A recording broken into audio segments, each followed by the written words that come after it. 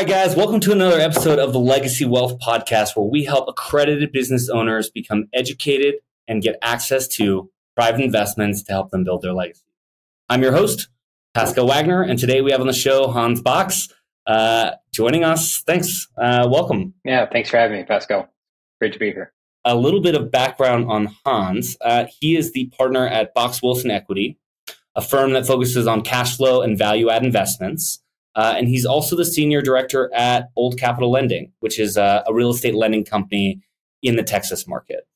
He's personally been involved in the acquisition, investment, and management of over $350 million of multifamily and self-storage assets. He's managed over 3,700 multifamily units and has been the GP in over 4,300 multifamily and 2,000 self-storage unit deals. He's been investing in private investments since 2008 and has invested in over $10 million in over 65 different deals as an LP. And today, private placements make up his entire portfolio, with his favorite asset classes being ones that generate cash flow.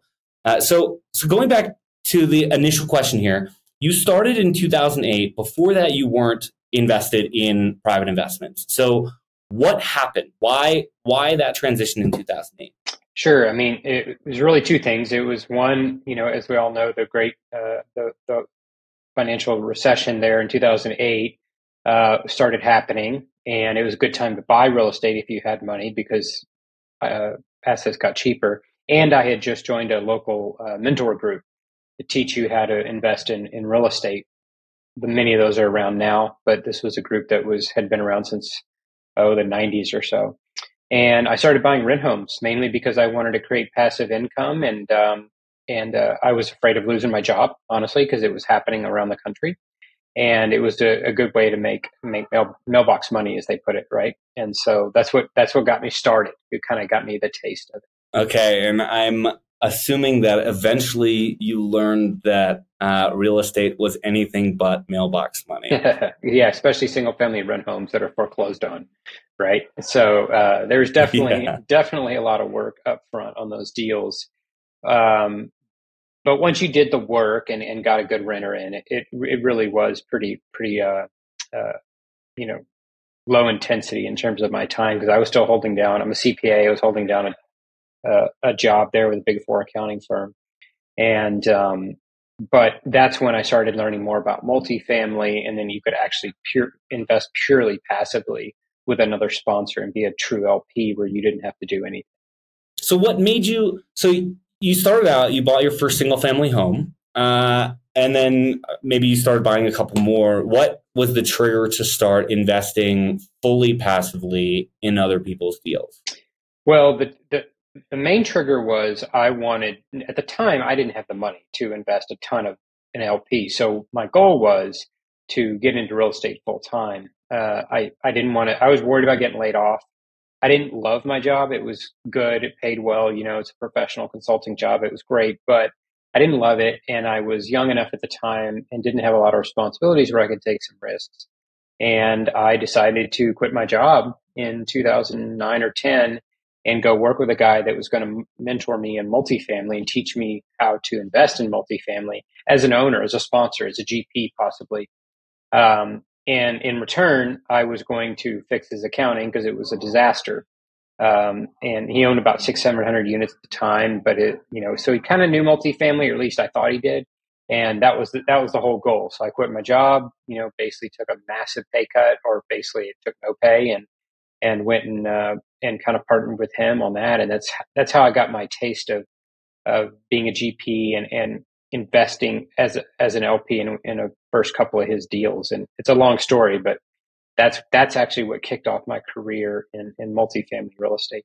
Got it. So one of the things that I hear is a recurring trend as I'm talking to prospective LPs is this concern around, they've never invested as an LP before into one of these private deals. And the first time before you go into any of these deals, you have some sort of fear or, there's something holding you back. And it's easier to keep doing whatever you're doing, whether that's investing more money in the stock market or buying more real estate deals personally instead of being a passive investor. You mentioned that through this kind of mentorship of this guy, that's kind of how you got into it. Did you still? I mean, walk us through that. Like, walk through your perspective in your head about like the fear that you had of going into one of these deals. Yeah, the way I got started was a little bit different than what probably a lot of people that or your listeners are getting started because many of your listeners have a lot of money, but they are afraid to do their first deal. In my case, my first LP investment was it was basically all of my money at the time. I was young. I didn't want to get a W-2 the rest of my life. And I thought, what the heck, I'll take a shot here. I'm not dumb. I can figure it out, right? I can read a P&L. I did have an advantage in that I am a CPA by background. So looking at financial statements and things like that, come a little bit more naturally to me because I just had the experience, but it's not rocket science, right? So I got into a deal with him. And long story short, he wasn't really as good of an operator as he made out to be. He's a better salesman than operator, as many of these sponsors are, which is the point of your podcast, right? And I learned my lesson. I ended up taking over the deal from him. The other LPs voted myself and another passive LP to take over the deal because it wasn't performing. And that's how I learned feet to the fire. So that other passive investor, the one that took over the deal along with me, is now my business partner. And we went from there and started being GPs and sponsors in other deals.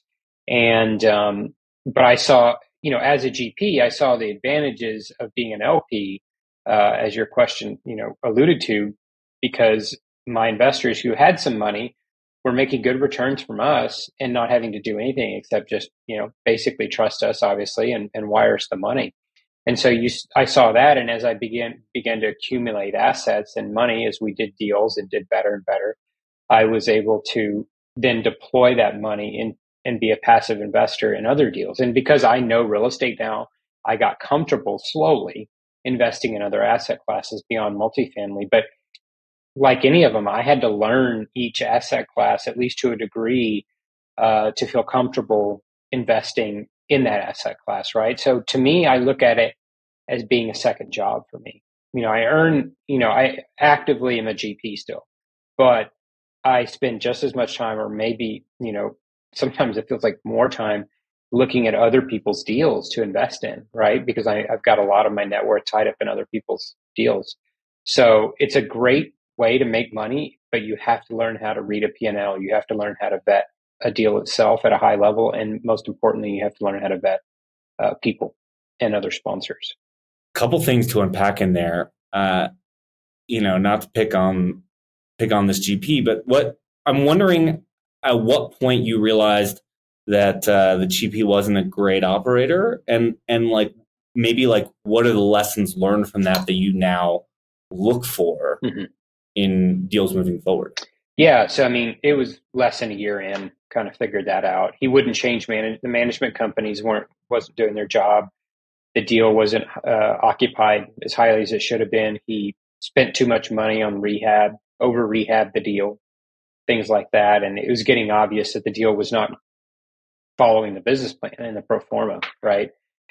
And so that's when we realized it and then pressured, basically pushed him out and hired the right management company that helped us turn the deal around. And we were successful, sold it for a decent gain at the time. But the biggest thing that I took away from that entire experience was being conservative.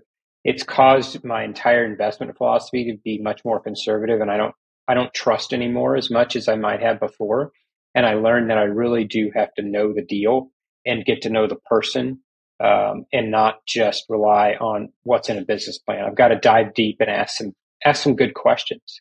And it kind of shaped my investment philosophy going forward because I almost lost most of my money that I had at the time in this deal, in two deals that I was in with him. And so it caused me to be very conservative, and it served me well so far. Obviously, we've all invested in deals that haven't done well, but I luckily have kept those, at a relative minimum and plan to do the same. And that's why I look for it. It really forced me to invest for singles and doubles, which is kind of my philosophy. I don't care about home runs. It's great if it happens, but it's all about cash flow and hitting singles and doubles. That's it. It'll snowball from there.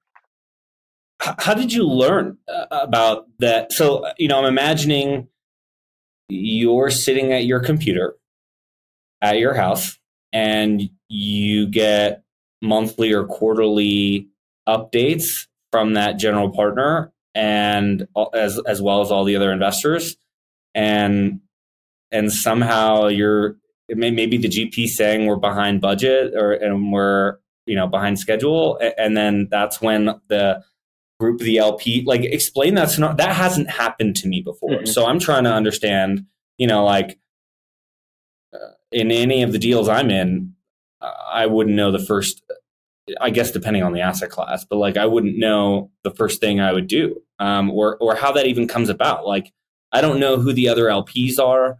I don't know how I would message them and be like, do we think this guy's doing a good job? And then do we think he's gonna, like, should we kick him out? Like, how does that play out?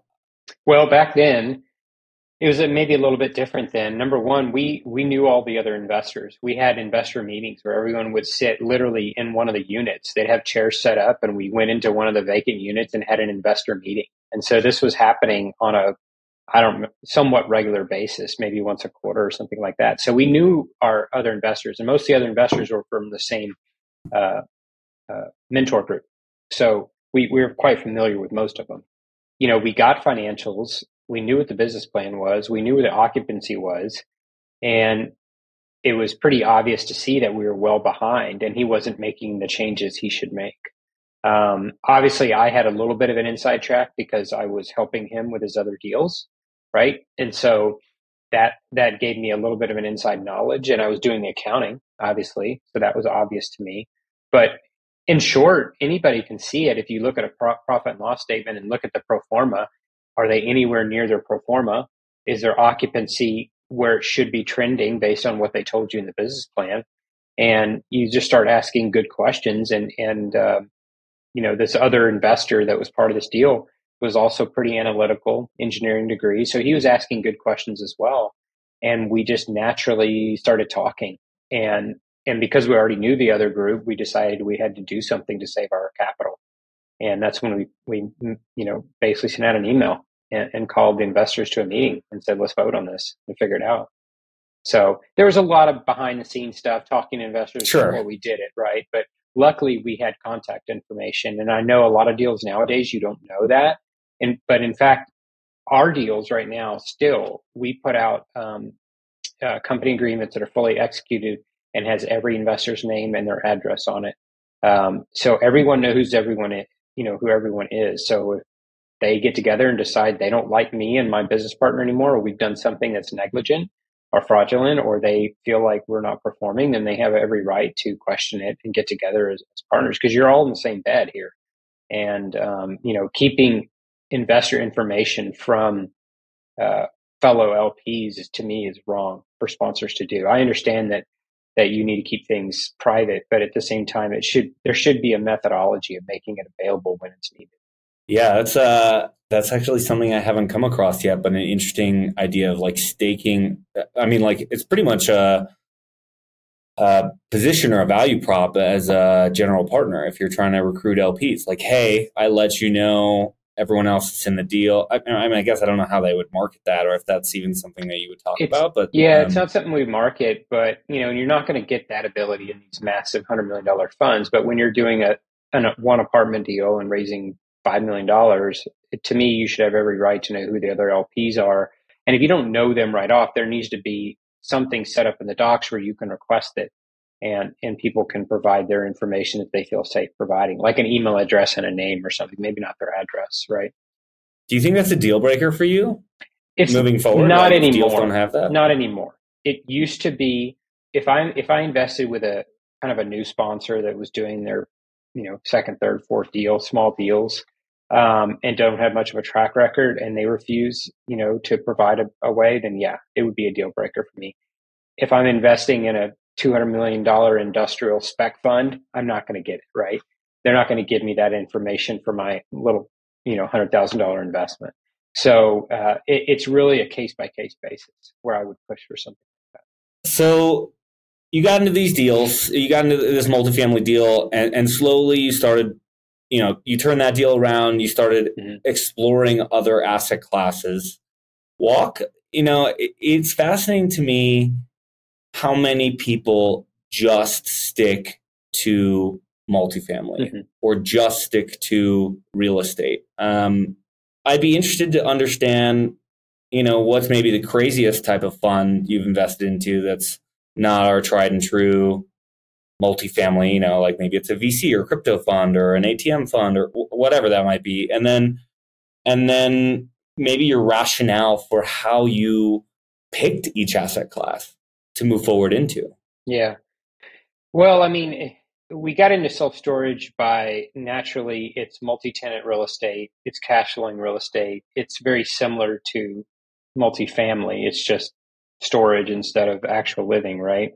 And we started looking into that because the cap rates had gotten so compressed in multifamily. We're very conservative in our underwriting, probably too conservative. I have a lot more money now. If I would have done a lot of deals I said no to, but it is what it is, right? And so we got into self storage when the cap rates were still a little bit higher, quite a bit higher than multifamily. Now they've compressed too, but that's how we naturally got into self storage, and because it's kind of a natural progression. And then the other, like mobile home parks, same idea. It's multi tenant real estate, right? It's people where people live. It's the same general idea. And again, those cap rates hadn't compressed, so that's how we stepped into investing into that and started being an LP in that. And then it just kind of, once you get into the world of it, you start getting on all these lists, you start getting all these offers for deals, right? And you start learning how to vet, in general, the way you vet any of these is generally the same framework, right? It's slightly different based on the asset class and everything else. And you might ask slightly different questions, but in general, the framework and the questions you need to ask and know about are the same on across any of these real estate deals. Now, you get into VC, private equity, that's different. I know enough about a few of them to be dangerous, but definitely not to be talking about it on a podcast or how to vet a VC deal. That is not my area. All right. I'm definitely real estate. So when I got into those areas, which are probably my craziest, investments, I'm in some seed funds, I'm in some VC stuff, but it was with money that I know that I could lose 100% of, and I didn't invest with that. Those are where I could take that money and it'd be a moonshot, right? I could invest 50 grand and I could make a 10x possibly, or I could lose every penny of it, and it will happen. And in fact, I'm in one where I might lose all my money, but I kind of knew that going in, right?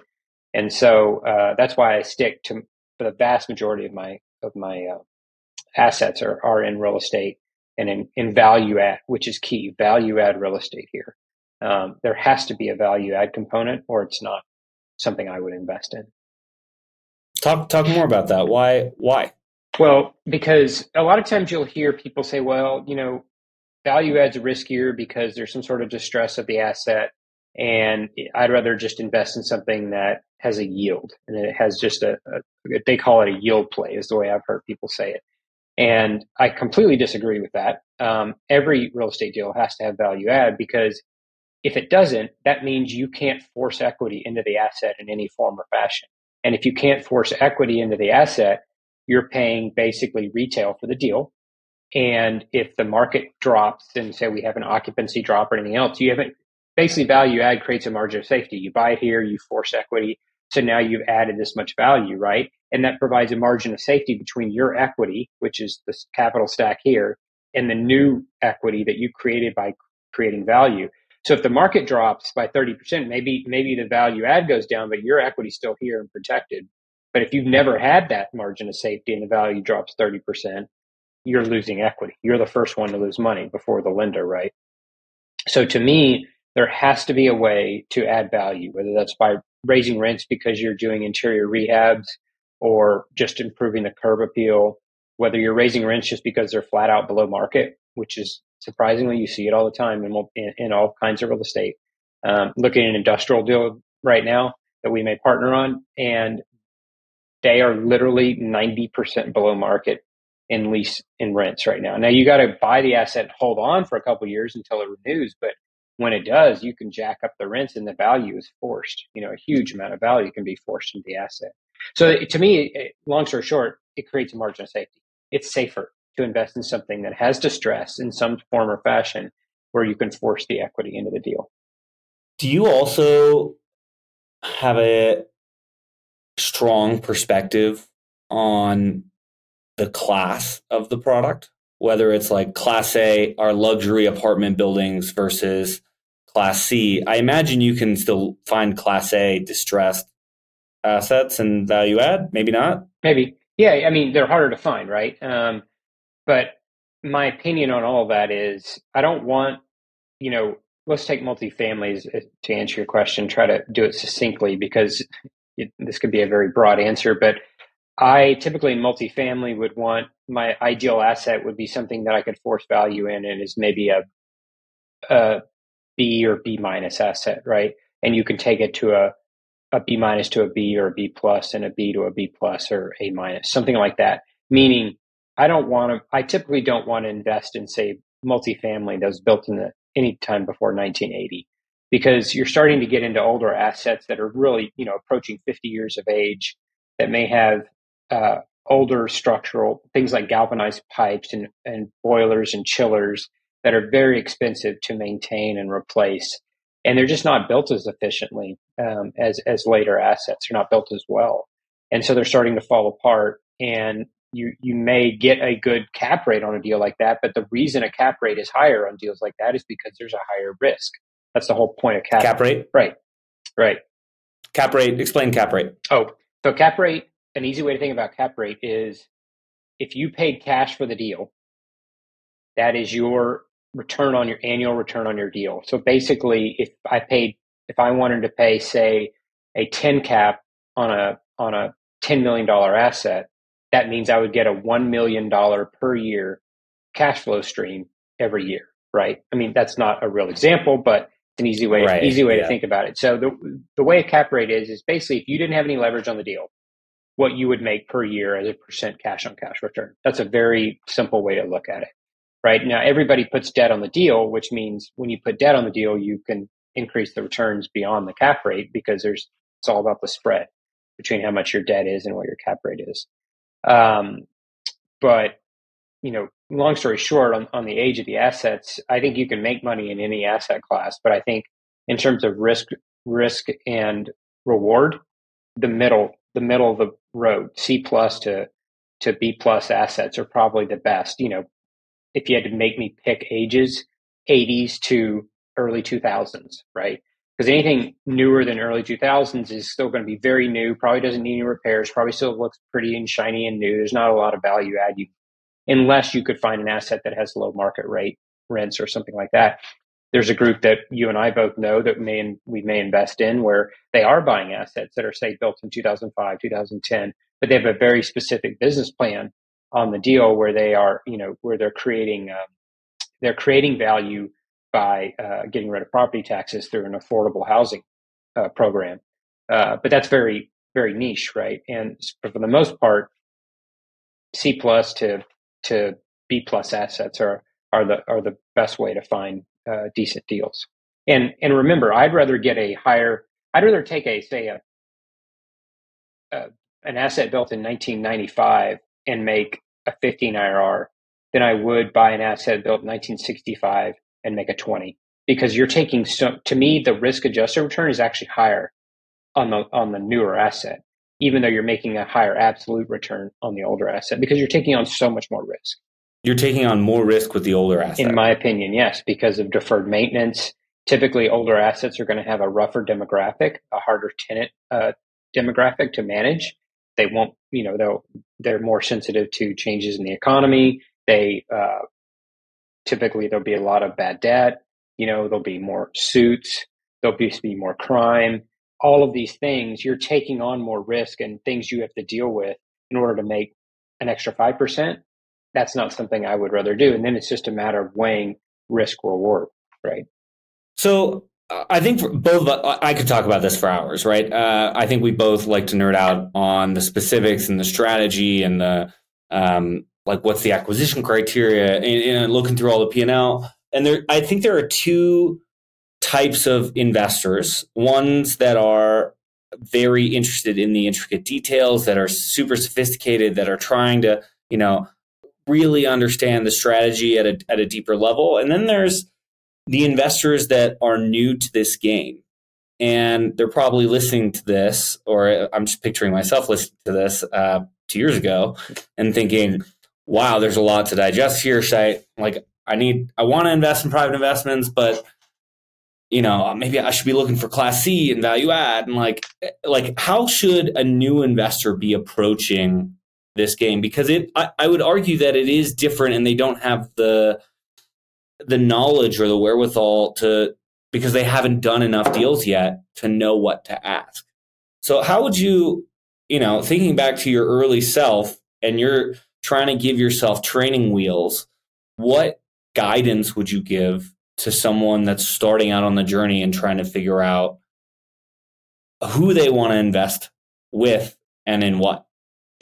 Yeah. So, if I was starting out right now, I think, one of the advantages everyone has now is that it's much more common to see these investments. There's so many more of them out there than there was back when I started.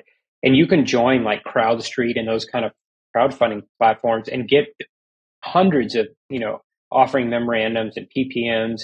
You could spend the rest of the year just reading business plans and learning about them. So that's one thing. It's a very easy way to get free education by actually reading the business plans.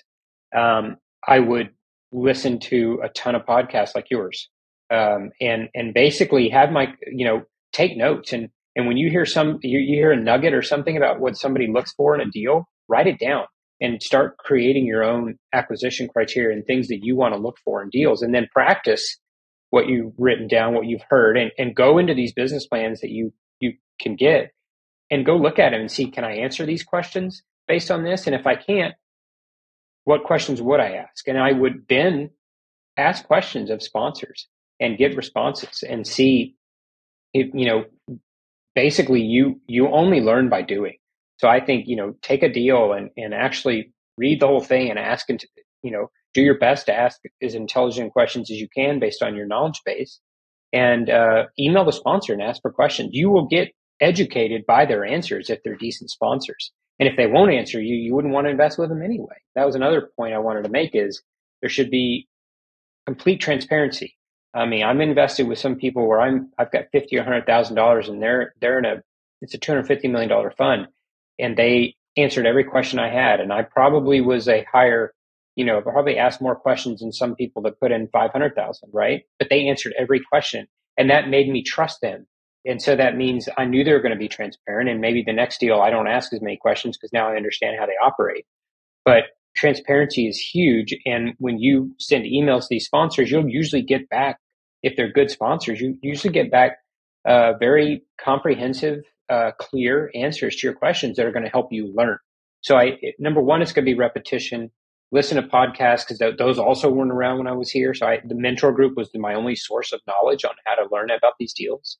Now you could spend all day listening to podcasts, look at deals, ask questions, and go to meetups, and then, talk to other LPs. There's all kinds of groups out there where LPs are sharing deals with each other and talking about the pluses and minuses. There's one called 506C Group out there that's a public group that anybody can join if you're an accredited investor. And if you spend time in that forum and learn and look at their back and forth and their Q&A with each other or with their sponsors, that they'll put Q&As in there, you will learn a ton. And there's more than one of those out there. So I think there's a ton of avenues right now. If I was starting over now, I would learn a lot quicker than I did. I learned by trial and error. I learned by literally having to sit on site at an apartment and learn what I did wrong in terms of investing in this deal and what, why it was going bad. So there's a lot of trial and error for me, but it's easier now. I think there's a shift that if you're new to the world of private investments, that you should recognize, which is that when you invest in the public market and you are trying to figure out, do I want to invest in Facebook and LinkedIn and whatever, pick your favorite public company, you can go and look at their, audited financials and their annual K10 reports and stuff like that. And then you can see news, but you're not able to sit down and email Mark Zuckerberg and say, "Hey, Mark, like, why are revenues down, or why are you projecting this?" Like that just doesn't. I mean, I don't know how that. I haven't figured out how to do that. So, but whereas in this world of private investments, it's exactly the opposite. It's like you have access to the quote unquote CEO of the deal, and you now have this new avenue to really understand why they're doing what they're doing. That's right. I 100% agree. Um, they say that private, obviously the public's supposed to be more transparent because of all the forced documentation out there, but it's almost a point where you can't, you can get a lot of documentation, but number one, understanding it, it's super complicated. They're super large. You can't actually talk to a person. It's always going to be this formal answer that you're going to get, possibly if you talk to their investor relations at Facebook. I mean, you're not going to get an answer, right? But if I sent you a deal that I'm a sponsor in, and you send me a list of 10 bulleted point questions, I'm going to answer every one of them and then ask you if you want to have a phone call. And that's just how the private investment world works, and that's the beauty of it. I think if you can find transparent sponsors that will answer your questions, it's way better than the public markets, in my opinion. And there's less emotion, right? Public markets are affected by emotion. You're in an illiquid multifamily deal. There's no emotion here. They're going to sell when it makes the most sense. You can't accidentally sell just because it's illiquid. So you can't make a dumb emotional decision. And emotions and decisions typically should be separated at all times. Totally. I have a take or a thesis that I'd be interested in your take on, which is, I've been asking myself this question of, if I were to get started again in private investments, what would be the path that I would take? And the answer that I gave, or that I'm currently giving until I hear a better response, is I actually really like the idea of debt funds, because when you're investing in a loan, that's, or at least the debt funds I'm in, it's backed by an asset, and I have consistent cash flow coming in every single month. And at least the debt funds that I'm in, I have the ability to pull my money out within 90 days.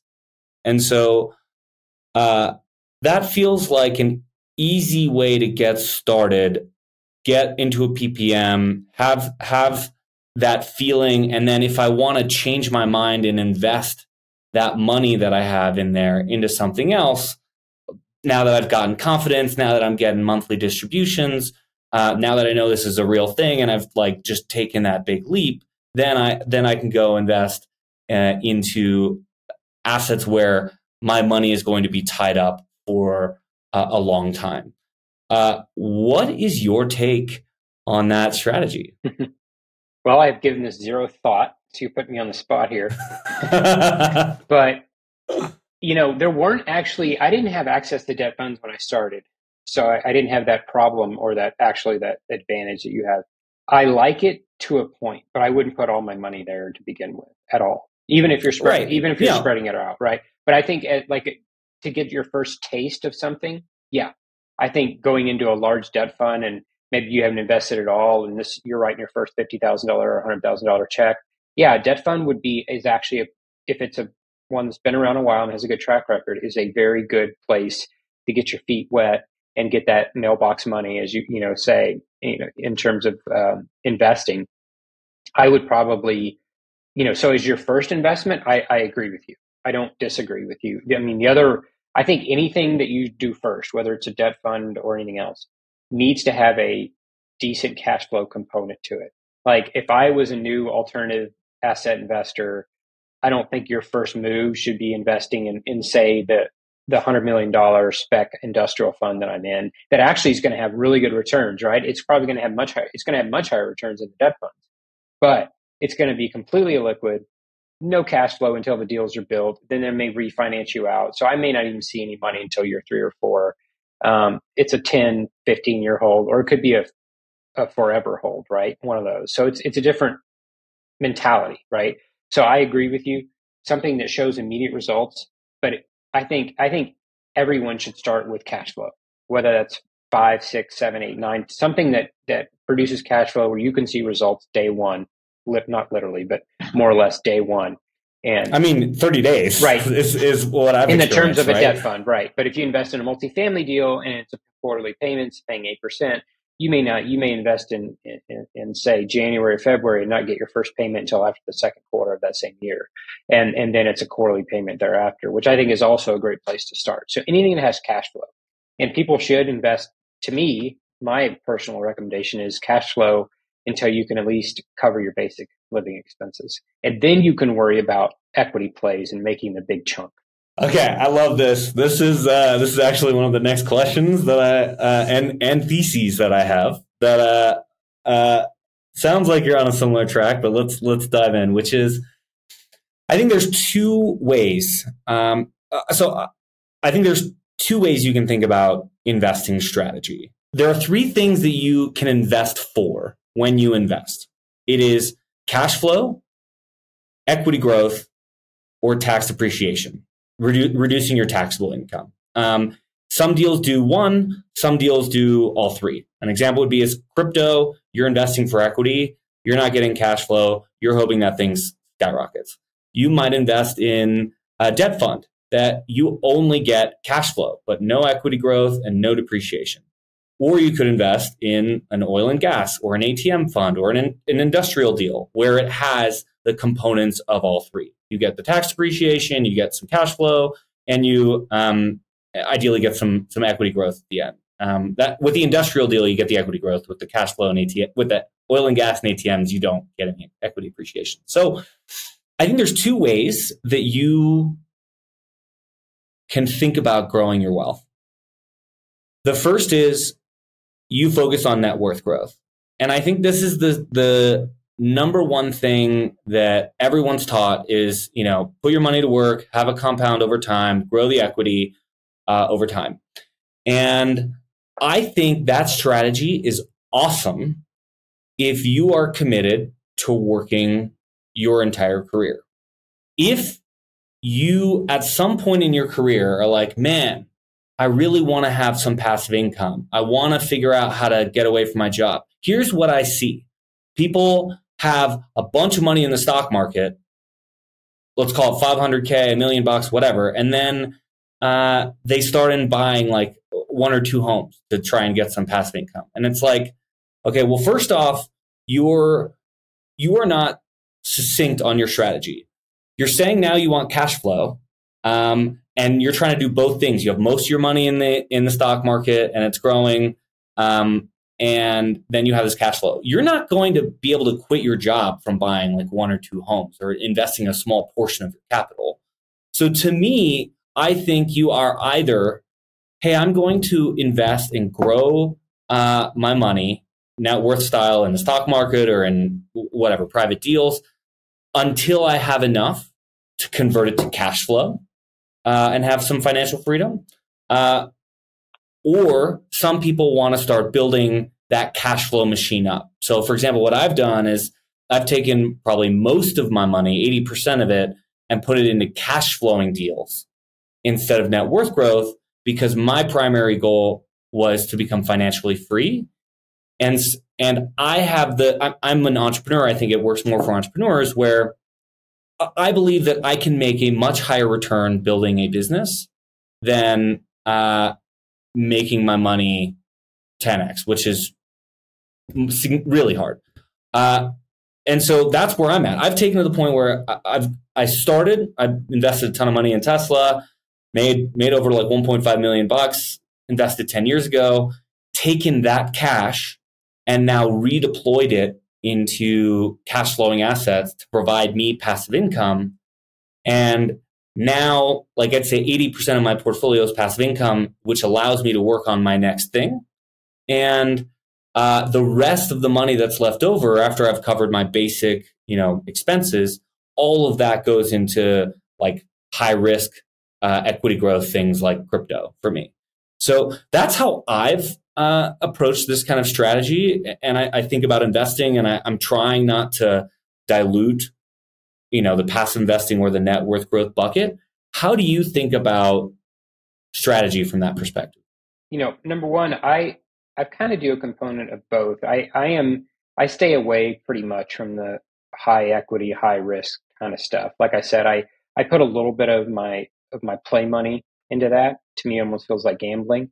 Um, Money where I could lose tomorrow and it would not affect my lifestyle. That's what I would invest in, something like that, where it just, it bothers me, but it doesn't, I can sleep at night, even if I know I'm going to lose it all. I literally do stick with um, more singles and doubles that are, when you say high equity growth, what I mean is like seed funds, crypto, things like that are higher risk. I do put a significant amount of my money into real estate deals that don't cash flow immediately, but have that value add, which to me is just as low risk as something that cash flows, if they can force the value add and they have enough reserves built in.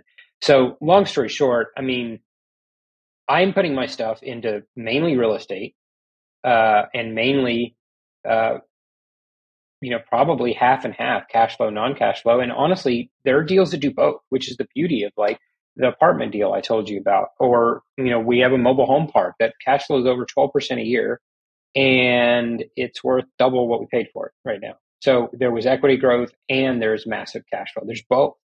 So you can get both in these multi-tenant assets. I personally, and this may go against, the purpose of this podcast, but a lot of people spend a lot of time saying, oh, I'm going to allocate X amount to this asset class and this amount to this kind. I look at the deal and the sponsor, and if it's a good deal with a good sponsor and it's going to have, and I feel has a good risk adjusted rate of return, I invest. I don't I What? don't get hung up. Yeah. To me, it's by the deal. You could ask me right Oh now, no, man. what percent of my assets are in self-storage and mobile home parks and multifamily, and I couldn't tell you right now. I have it all written down, but I don't have this pie graph that I'm trying to adjust and keep it perfectly, diverse and rebalancing it based on what I'm in.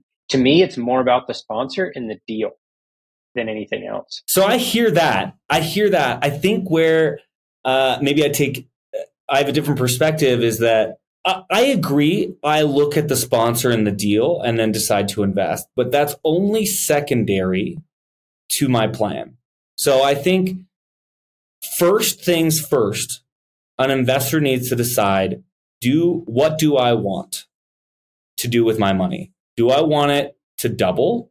Do I want it to cash flow? Or do I want to pay less taxes? Because here's how I'm interpreting what you said. You might have a ton of cash flow coming in, and your more than basic needs are met, and you really don't need more cash flow. But you see a deal of an investor, and it looks like a good deal, so you're in. Whereas to me, I'm like, hey, my buy box right now is I've covered all my cash flow needs, and I'm only looking for things that are high equity growth. And now I'm only looking at deals that fit within the high equity growth buy box. And this other deal might be awesome, but it really doesn't match the objective that I'm personally trying to achieve with my growing my wealth. So you're telling me that you don't have an objective. You're not like, oh, I want some more cash flow, or I want to make my money work for me, or I need to reduce my taxes. So let me find like deals that have a lot of depreciation. You just have your set of sponsors you follow, and you see a good deal and you jump on it, regardless of what those three. High level, yes, high level. But I won't invest in a deal that basically, my preference is to find a deal that has mid-teens IRR or higher and has a cash flow component. But I am probably not as targeted as what you're saying in terms of what I'm looking at in terms of the real estate deals per se. And on the depreciation, I kind of have a strong opinion there. And I think there are a lot of people that let the tail wag the dog when it comes to depreciation right now. And I think they're going to be sorry. And not just depreciation, but tax planning in general. I've done tax planning myself, a lot of it, and some of it's just a pain in the ass. And I wish I hadn't done it. It makes my life harder, and it may save me a little bit of money here and there, but it wasn't worth the time and the heartache and the brain power to set it all up.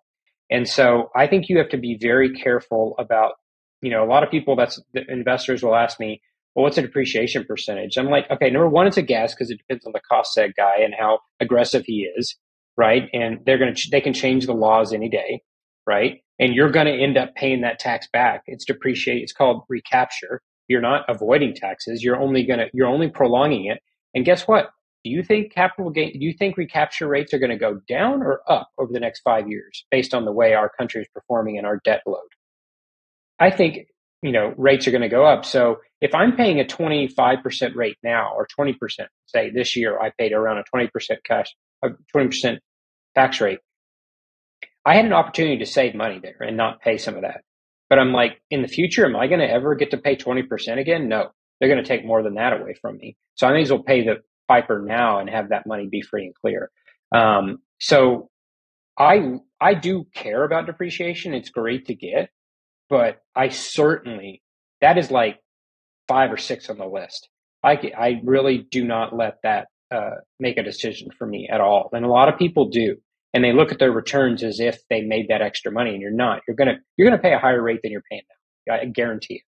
And so, to me, I don't have. But there's something to be said for the velocity of money, right? Like sure. Being able to redeploy that money that you would have paid in tax this year, 5 years from now. Yeah, if you have options to redeploy it and make a good return, there's definitely something to be said for velocity of money. I don't disagree with that at all. But I'm just saying, don't let the tail wag the dog kind of situation. The deal has to work without to me, that I would invest in any of these deals without the depreciation. It has to be that way, or I wouldn't invest, period. Depreciation's gravy is what it is to me. Yeah, I mean, something that you said, that some investors let the tail wag the dog. I think I know what you mean by that, but give an example of what that means to you. Well, I mean, for instance, they'll be looking at 2 deals, and one sponsor will promise them 120% depreciation because it's a mobile home park fund. Actually, that probably can't even happen anymore because the laws have gone down to 80%, but a higher depreciation. And asset 2 is multifamily, and they can only get you 50%. Let's say the overall returns are very similar in terms of the projections.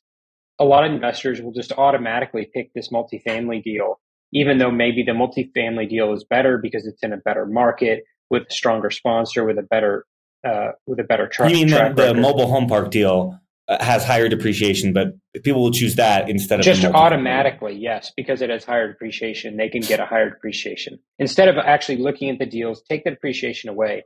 Look at the deals just by the sponsor and the asset, the market, the value add, the risk you're taking to get X return. They will take the depreciation and they will let that be the deciding factor a lot. I've had investors, look at one of our deals that had the same returns as other deals, but maybe we put a little bit less depreciation because we want to be conservative. And they're like, oh, I need more depreciation, so I'm not investing in that deal. I'm going to go invest in this deal because I need depreciation. Well, that's not the reason you should invest. That may be an added advantage, but you should invest because that fits like you're saying, your investment criteria or your portfolio allocation that you set up for yourself. That's why you should invest. It should have nothing to do, really, to me. Appreciation could be a factor, but you should want to invest in that deal regardless of whether or not you're going to get the depreciation or not. It should be a good investment, is my point. I mean, I agree. It's interesting because I'm playing back in my head. I feel like this happens every year, October, November, December. The groups that we're in. Yeah. They jump into deals because they're trying to get that last little bit of appreciation. And maybe they shouldn't invest in that deal in December. They should have waited until February when a better deal came out. But yeah, I mean, that to me, that's not smart. I don't agree with that. Yeah, fascinating. I mean, I get it from their perspective of like, wow, I have a lot of taxable income and I need to figure out how to reduce it.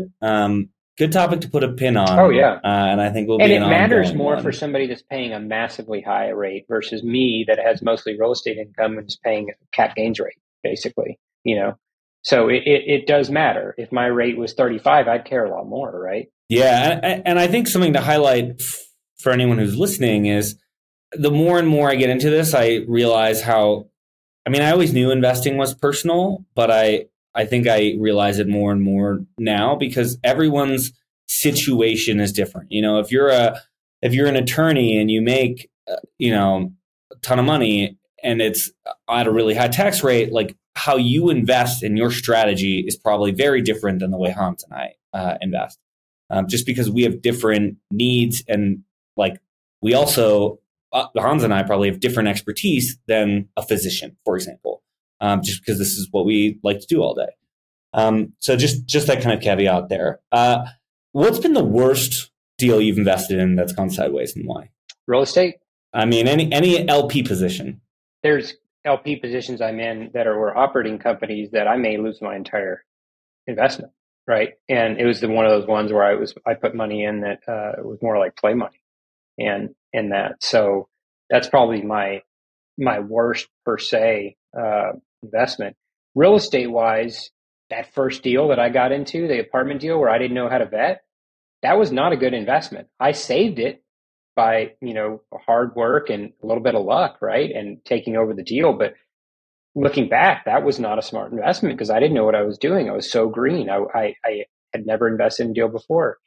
And I'm also one other deal that I'm in, my one foreign deal I'm in, it has nothing to do with being a foreign investment, but it's in a hotel deal and it's not doing well at all. Like I think I'm going to get back 80% of my money if I'm lucky, and it's going to be drawn out. And it sounds like that's a recent deal. It wasn't recently invested, but yes, it was invested back in 2014 and we're finally realizing some of our money back right now and we might get 80% back. So over the course of a decade, I'm going to have, $125,000 locked up and I'm going to get 80% of it back if I'm lucky. So it's not a good investment at all. Yeah. Yeah. And again, I was from that one. It was also when I was getting started, I was new.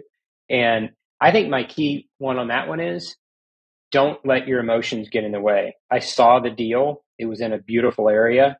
I went and visited it and you get caught up in the emotion and you're like, oh, this is beautiful. This is cool. This is going to have great cash flow. And I can go use it as a lifestyle choice because I'm invested in this. So you get discounts, right? As a hotel. And I should not have let any of that factor my thought process. And it did. It really did. Anytime I want unsexy deals that are boring as hell that I don't even want to visit. That's what I want. And I want sponsors that aren't sales guys, that just talk the numbers and aren't really, the more flash and the more polish you have in like your website and like, you can just tell websites where people spend a lot of time on the website, but not actually investing. And I try to avoid that kind of stuff now. I want people that are concentrating on operating the assets and are boring to talk to because they're just going to tell me about the P&L. Totally. Has your strategy changed over time about how you invest? Like, did you previously invest more for cash flow, and now you're doing more riskier things? Or how has that transition? I was definitely heavier cash flow for a long time, and I get to a certain point where now I still run my own business, right? So I have money coming in through being a sponsor and doing my own deals. So I'm not as concerned. 10 years ago, I was concerned with the cash flow only. That's what I wanted. It was cash flow, cash flow. Now I'm investing in stuff like this industrial fund where I'm not going to get anything for a while, or other industrial deals that I'm in that have a long, runway that take some time because they're long leases in that asset class. I'm not as concerned with cash flow anymore.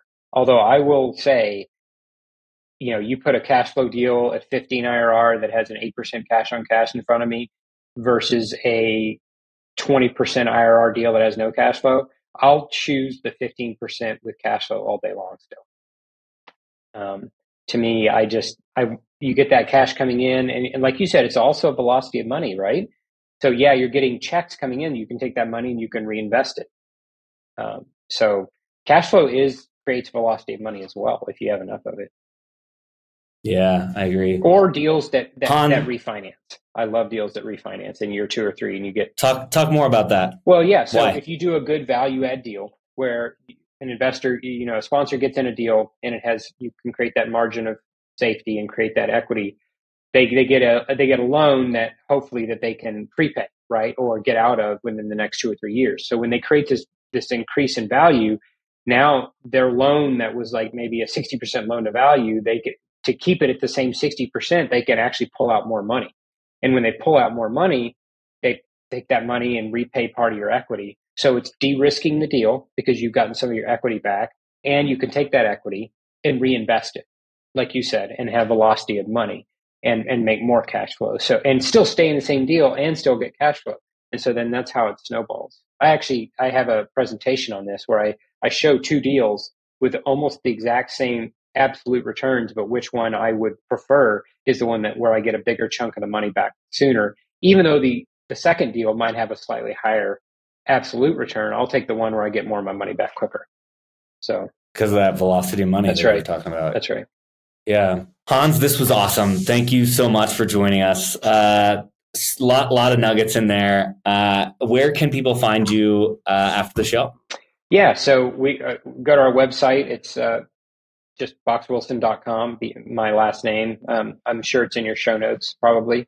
You can, email me. That's probably the best way to get a hold of me, is just hbox@boxwilson.com. And then I'm on LinkedIn as well. And it's probably in the show notes as well. So happy to chat with anyone at any time. Cool.